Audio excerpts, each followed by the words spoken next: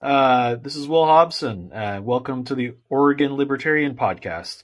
I'm joined with my co-host Pablo and our guest today, Dan Reed, aka the Culinary Libertarian and host of the Eating Liberty podcast. Welcome to the show, Dan. How are you doing? I'm doing well. Thanks for having me on. I appreciate it. Hey, no problem.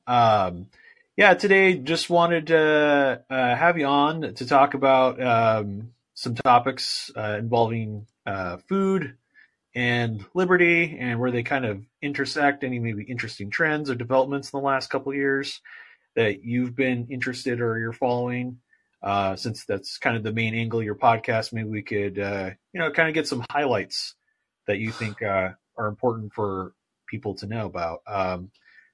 First of all, though, I wanted to ask kind of your background, kind of like who you are generally, as far as like what you do with your time, what maybe whatever like relevant experience kind of made you want to start a podcast about food.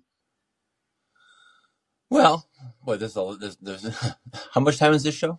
Yeah, yeah, in brief, yeah.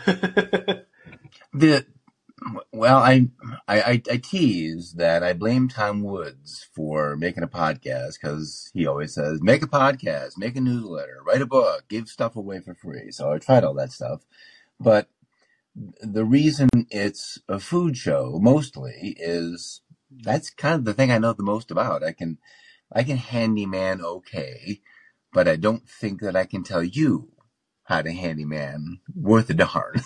I wouldn't coach you on how to change the outlets in your house, but I do that at my house. So I do a food podcast because that's the thing I know about. And the libertarian part, the politics part comes in a lot of different ways. Some of the ways is fairly obvious through things like the Wholesome Meat Act. When the government gets involved in things, well, we already know it turns out upside down and backwards.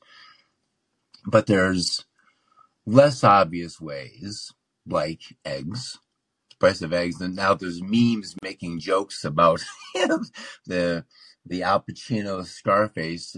The cocaine has been replaced by stacks of dozens of eggs. It's a funny joke. It's not wrong, but it's a funny joke.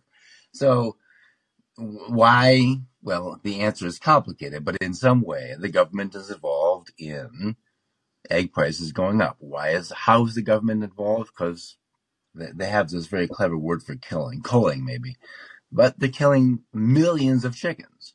Well, so basic economics, opportunity for eggs is fewer, so the prices go up.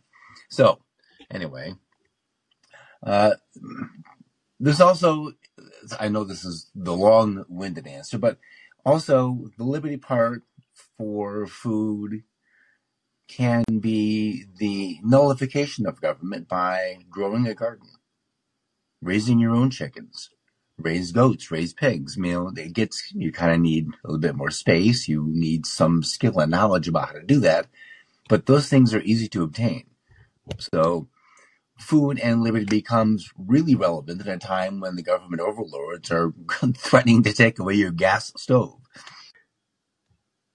But anyway, the USDA continues to have this movement it's trying to make internally, where it's trying to get people to register community gardens. It's calling it the People's Garden Initiative, and I know they specifically say not people's private gardens on private residences, but stuff like that always I kind of find kind of creepy and an unnecessary thing. We probably don't want government creeping into even our community gardens and creating a database of them. I've always found that disturbing. But are you back, Dan? Am I back? I can hear you. Okay. I know what happened. All right. Loud and clear, but Dan, you're covering such an interesting topic. The intersection of government interference in food supply has made Americans. They intended to make Americans healthy and productive, and the opposite has happened. the FDA food pyramid, I think there's sufficient evidence now to say the recommendations of reducing saturated fat and replacing that with carbohydrates and polyunsaturated fats has made America fat and sick. So just like the Federal Reserve has debased the currency, I think it's safe to say that the scientism of the federal government's FDA recommendations have made Americans just really, really sick, which made the whole COVID outbreak, the risk of that, maybe even more impactful, because we know now that COVID also, aside from targeting the elderly or being at high risk for the elderly, if you are obese, which is a preponderance of Americans, you're going to have complications from COVID. So I'm really fascinated by your topic. And well, are you guys still there? Yes, I just put myself on mute. Okay. Well, Pablo, you're right, and I appreciate the phrase scientism, because it really has become, for most followers of the government, it is a religion. It certainly is arguable. It would be dumb to say it's inarguable, but that's not the purpose of the show. At least I don't think it is. There's a lot of things that have come into play at the same time. And you revealed something about your age, calling it my pyramid. They changed it to my plate, then changed the ideas. The ideas are still bad. With heavy carbs, focus on lots of grains, nearly no meat, very little fats, and not the good fats. And that has impacted school lunch programs, which now also are school breakfast programs, and is processed highly. Well, we have to be careful, because I'm prepping for a show about processed foods, but we have to make a distinction, because there's resistance against the phrase processed. Well, beef is processed, so that's fine. We'll call it highly processed food, things that at once in their life used to be ingredients, but now they're not. So the overabundance of food in packets that isn't actually food and I'm reading about how it is actually for reals, tailored on purpose, engineered to act like a drug, affect your brain in the same place that addiction to drugs and tobacco and alcohol affects your brain, where not everybody has that, but a lot of people do. So you get this thing, it stimulates your brain, so I want more of it. They make it palatable, so it's easy to eat more of it. They make it cheap and affordable, so it's easy to buy more of it, to eat more of it. Now you're just a fat bitch, and now we have a problem. And if you go... Yeah. Just one term that I've come across in my my professional life when it comes to consumer packaged goods, food products, is that of hyperpalatability. I think that describes what you're talking about. That the flavors of Skittles, for example, are optimized so that you could eat an entire 1 pound bag of Skittles and never be satiated. That's harder to do with like a rosemary cracker or food that is actually real and not made in a lab, that isn't designed to be highly consumed and hyperpalatable.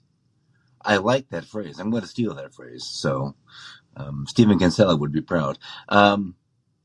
That's true. I think that's right. And as I'm listening and reading more about this, it's just there's so many parts that are impacted. So I talk a lot about an ancestral diet, which in part means the kind of foods that, say, grandma back in let's make it 100 years, in 1920 would have eaten. Now, in America, that gets a bit dicey because we had some economic troubles and food wasn't always available, but we'll forget about that part for a minute because that just complicates the story. What grandma didn't have was massive amounts of factories, and I'm not going to this isn't to bang on factories. This isn't to bang on on innovation and capitalism. This is to make the point that how life was isn't how life is. And in some ways, that's a really good thing. Humanity has benefited tremendously by the innovations of the last 100 years. However, we've also become extraordinarily lazy. We don't have to go out and labor to cut down a tree, to split it for wood, to light the stove, to cook the breakfast. Just flip a switch. That's cool. So the trade-offs are, through that innovation that humans do, we have afforded ourselves great opportunities to eat in excess things that aren't food, that aren't. So anyway, so if we go back to what Grandma ate, she ate food that she raised. She ate food that the neighbors raised, but it was food. It's stuff that you had to do something with. You had to go to the ground and till the ground and grow the vegetables, grow the fruits. You had to learn how to cook them and can them and process them and hold them for the winter when you couldn't have vegetables. And that doesn't exist now. We have worldwide shipping. You can get asparagus in the middle of January, and you shouldn't be able to do that. Well, shouldn't. That's a judgment call. Anyway, at the I like the phrase, hyperpalatability of the food has stripped out things like nutrients. It's nutrient deficient. There's nothing there. So when illness comes from your sedentary lifestyle, when you don't do anything, when your mitochondria are underworked and overstuffed from crap in your body, getting sick and being made sick become easy to do. And so your observation, I think, is correct. And I think there's plenty of doctors around the world who have verified that if you are metabolically well, most Americans, I don't know about the world, but let's stick with America. Most Americans are not metabolically well. Then you can handle an infection, you can handle a virus, you can handle bacteria with a minimum of problems. But that requires eating food that is actually food and consuming food that has sufficient amount of nutrients, getting your butt outside to get vitamin D, taking supplements in the winter because we are here in Oregon. We can, not today, have sun, but even in the wintertime, I've heard people say that you don't, even fully outside 8 hours, the distance is too far. It's extra 3 million miles seems to make a difference that you don't get enough sunlight to get vitamin D like you would in the spring and summer, so take a supplement. All of those things together, and it's a complicated web of things together, make a person metabolically well. Mitochondria become efficient, and that contributes to your metabolic health. Yeah. And, another positive development, I don't know if do you know Sonia Fintech in the Liberty? I do not. No, I don't. She is running something called the Oregon Liberty Network. And she is also, I don't know if she owns it or if she's one of the partners in Helios Farms. And they're a really cool, I forget what the word that they use for it, but it's very regenerative biodynamic farm. Thank you. Regenerative biodynamic. Farming and trying to do milk shares and trying to get them delivered up into Portland. And I think they're also raising meat, and it's a very, very crunchy, kind of like old school Portland, trying to base anti-authoritarian kind of like food distribution network. And she's doing some really cool work with that. She might be an interesting guest to have on your podcast. I would, if we're doing some networking right now, I would highly recommend getting in touch with her, and I can get you her contact information if you're interested.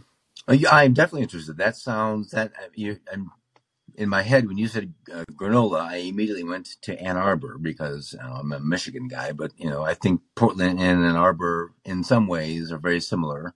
Certainly in the crunchy granola aspect.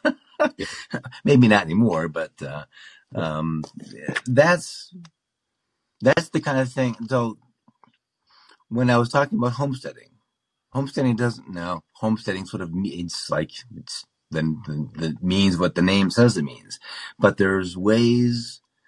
There's the Raw Milk Council, and Mark, I can't remember. I'm going to get his name wrong. I spoke with him about raw milk in California, and they're a pretty big outfit. And I think it's still the case. We'll see if I don't know that there's an interest in changing the raw milk rules in Oregon. If there is an interest, I'd like the interest to be take any restriction away. And the only restriction is if you don't want it, don't buy it, but don't make it hard for people who want it. Right now, I think you can, I think it's county to county, which is fine. If in your county you want it, you can go find the grower, the farmer, the rancher, and get raw milk from that person. And that's fine. In Klamath, I can do that. But having people who know how to farm and sell to people who want to buy, that's food liberty. And when the government gets in the way of saying, the overlord making the choice for you, you can't say, well, that's not liberty. That's not a freedom. Telling me I can't do something that isn't the land of the free, home of the brave. That's the land of the overlords. And I don't know what the other part is, but I think it's the productization of food is another thing that's happening. You mentioned Stevenson Kinsella. Like, I just think about intellectual property and just the way that Beyond Meat, for example, is basically canola oil with plant proteins that can be patented and produced in a factory at high margins, and it is intensely profitable. Same thing with all processed foods.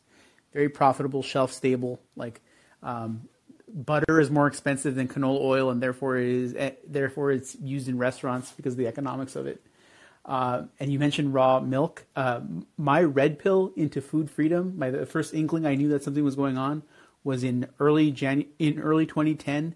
I was living in Southern California, in Venice Beach, and the FDA raided a hippie raw food co-op that sold raw goat's milk, sheep's milk, and camel's milk with their guns drawn, because someone somewhere might get sick, according to the FDA. That to me is a really good example of like where the liberty movement and like people who want to eat what they want to eat intersect. I think Gumpert wrote a book about those. It covered several things, but included, and I forgot, there was two guys, two men in business together, and they were both raw guys all the way. And yeah, the book includes the Amish farmer, and I forgot his name. He's going to court again, and just a chef wanted to serve her patrons at her farm at the, it was an beautiful summer night. She had this table set up outside. They crashed in and they took it all because she can't serve them the meat that she raised because somehow it doesn't have the government blessing. It is unfit to consume. Well, it's just idiotic. Is this Amos Miller? Yeah, that's the guy.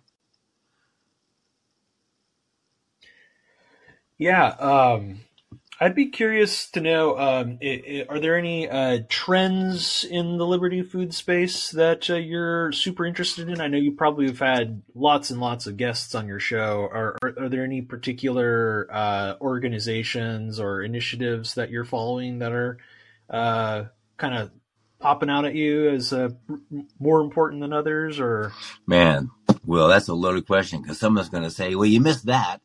Yeah. I'm sure that there are, and I don't know how to keep up with all of them.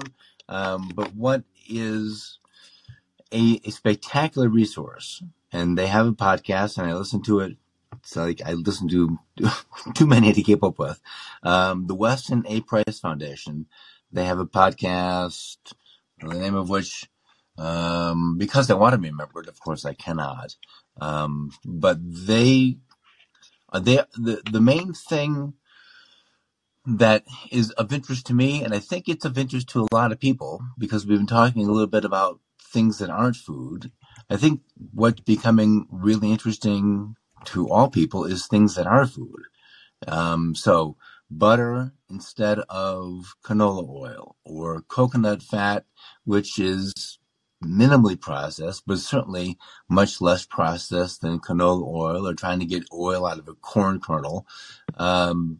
Finding ways back to real food, because the fake stuff that comes in packets, the good food comes in packets too, but we sort of know what we mean. I think we know what we mean. Food that is as close to its form as it was found in nature. So an apple is better than the applesauce in aisle 9. Same for the orange is better than the orange juice, because you have to do something that came off the tree like that, and it went a few miles, and so there's a complaint that everyone's going to have a complaint about Sunday. Well, that traveled too far. It's not safe. It's too much gasoline. Oh, shut up. The orange juice traveled far too. In fact, the orange juice probably came from Indonesia or Brazil or a combination of places, and none of them includes California or Florida. So eat the California orange and at least support your country. There's your patriot moment. So there's an interest, I think, in lots of people figuring out that how you eat and what you eat without even doing exercise. Exercise is important. And that doesn't mean go spend 4 hours. You're not trying to become a Mr. Olympia or Miss Olympia, not trying to be a bodybuilder. Exercise is important because it does things that are beneficial to the mitochondria. Now, you may not see the exercise impact your waistline, and that's the reason you think you want to do exercise. But the exercise cleans out the blood, it cleans out the gunk, and cleaning out the gunk is a good thing. So I think the podcast you're talking about is called Wise Traditions. That's the one. You got it. Yeah. Thank you for looking at that. Yeah, it's at westonaprice.org. And yeah, this looks like a cool website. I'll have to keep checking it out. Dan, for any of our listeners who may not be familiar with the Weston A. Price Foundation, I feel like they're natural allies to the Liberty Movement.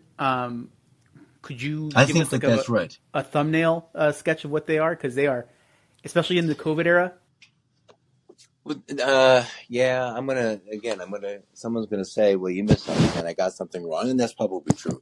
Dr. Price investigated nutrition back when it wasn't even cool to do so, and figured out that what I was just saying, that the food that Granny ate in 1910, 1900, and 1890, and 1920 was a better quality food, and that part's true probably, but eating wholesome food as close to its source in nature as possible was a better way to live. Better. What does better mean?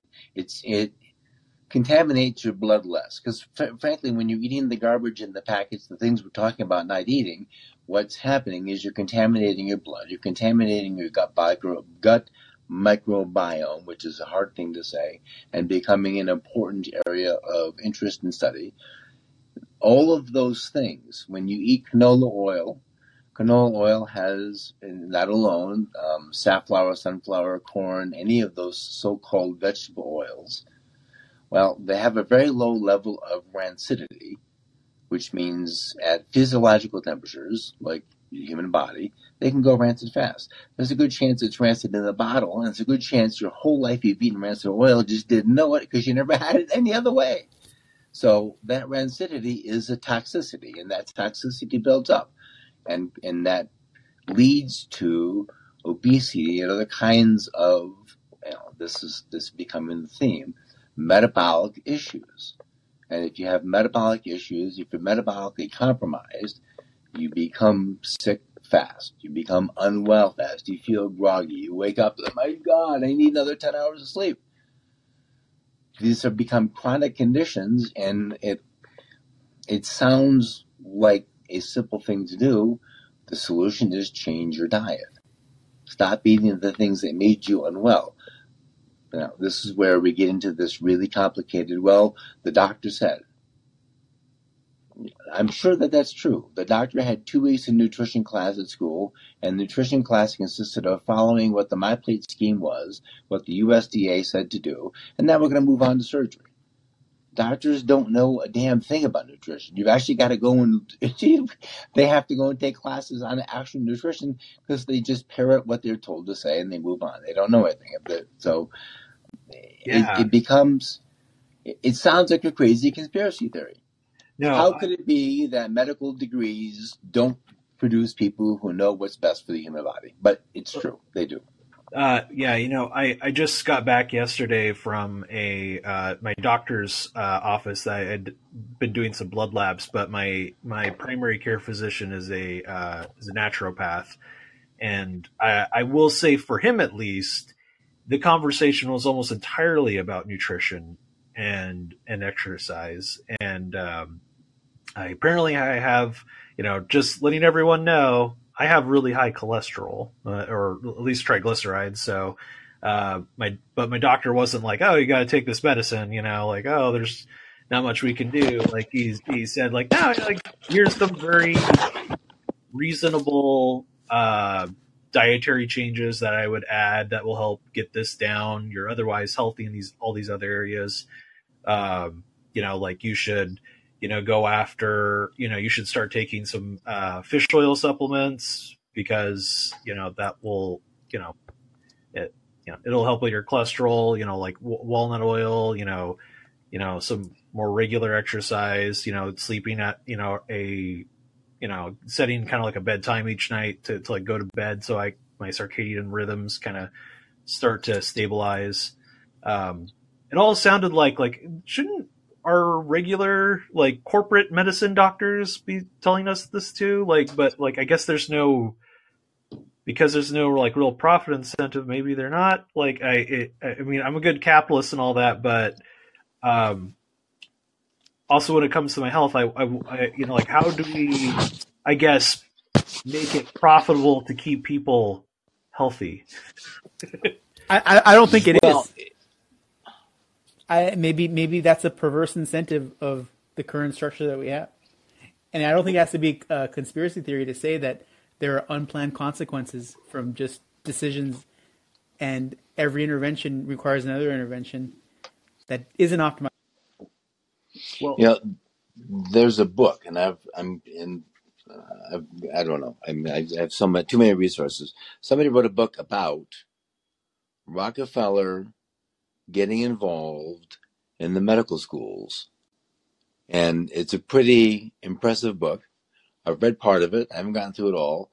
But the argument is that when Rockefeller got involved in the medical schools, they used to teach holistic medicine. He got involved because he wanted to create take a pill plans, keep people sick, feed them a pill. Let's make money that way. So there is a lot to be said from a cash standpoint of keeping everybody sick and feeding them pills, making them buy the pills. It's kind of like Gillette. Give them the blades, sell them the razor. Well, give them the razor, sell them the blades. I got it backwards. I think there is... So the first question to ask, where's the incentive for spending the cash? That's to give it to the government.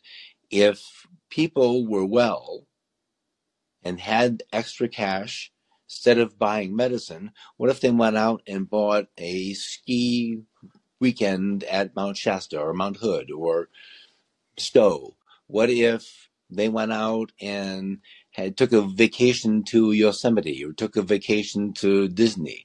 If they're spending the cash in a place that the government can't actually get at it too easily, they can't keep the monopoly, well, now that's a real risk. Mm-hmm. Because now the overlords don't have control over every aspect of your life. Those people might realize they don't need us. So there's other things to do with your cash, except they're not going to let you do that. Now that sounds absurd.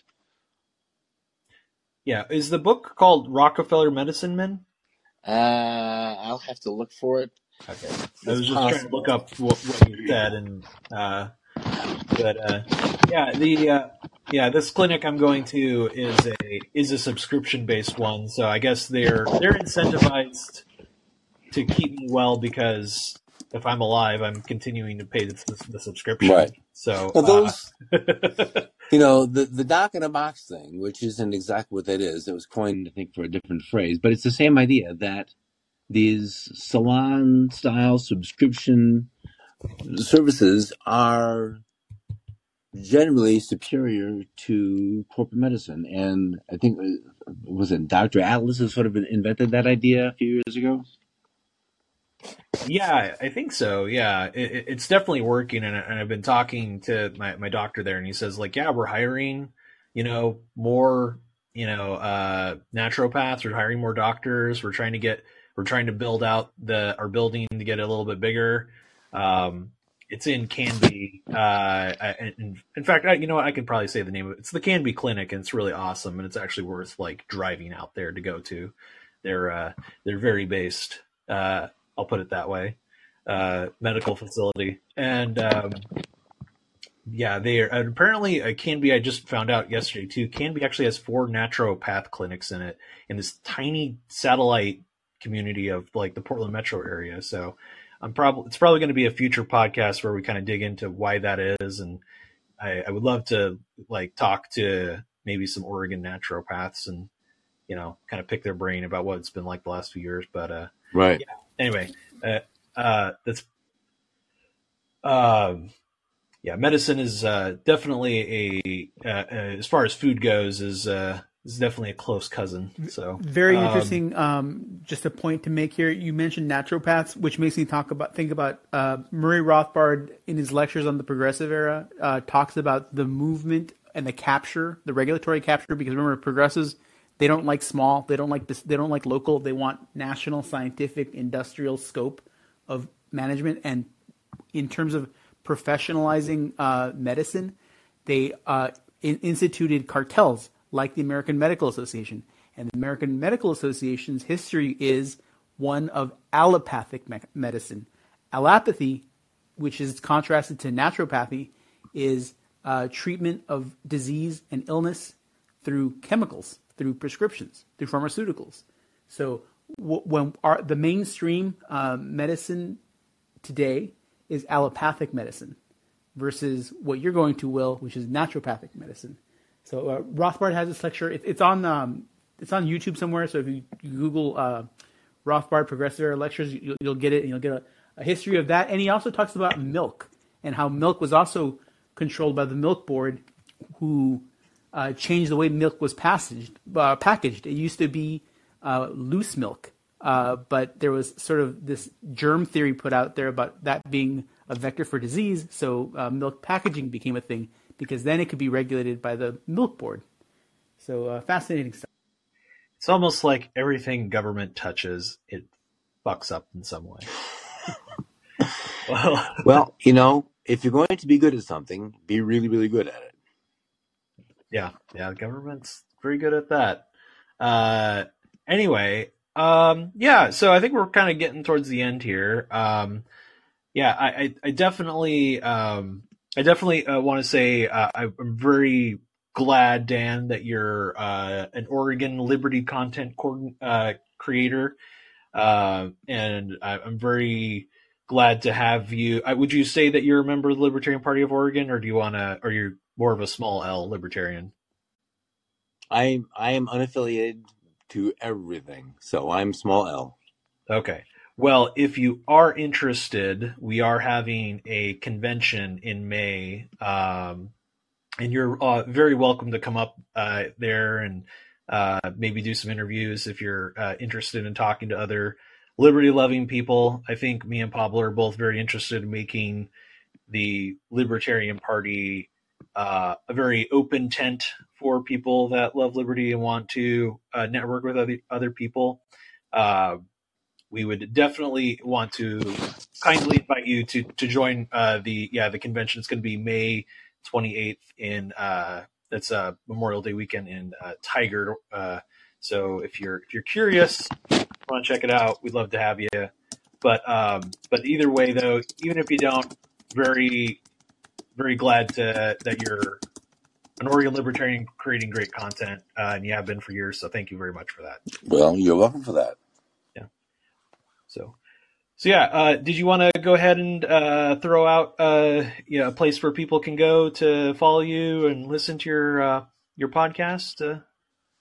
Yeah, I'm engaged on Twitter a little bit, and all the handles are on the show notes page, because I have the podcast and the blog, but it's the shows and access to social media is all easily found at culinarylibertarian.com/podcasts, and everything's there, including scroll way down and you find both times Will's been on the show. Yeah. I was trying to find those show numbers, and you said you didn't want to move out of the phone to try something else, but I didn't do that, and so it's easy. It's hard to search titles on the desktop, so I couldn't figure out what the episode number was. Well, I know it was like February 2021 and like March 2021 were the two shows were the time period that did. So if you scroll down that way, eventually you'll probably find them. So, but yeah, thank you for coming on, Dan. Appreciate it. Love chatting about this subject. I hope that we continue to kind of grow the liberty movement in Oregon, and our food becomes more decentralized and under our own control, and probably better for us. So thanks for coming on. My pleasure. Thanks for having me on. I appreciate it. Thank you, Dan. We will have to talk again. We only scratched the surface. There is so much more to do here. I think we can easily go 10 episodes. Yeah. Well, there is a lot, and actually,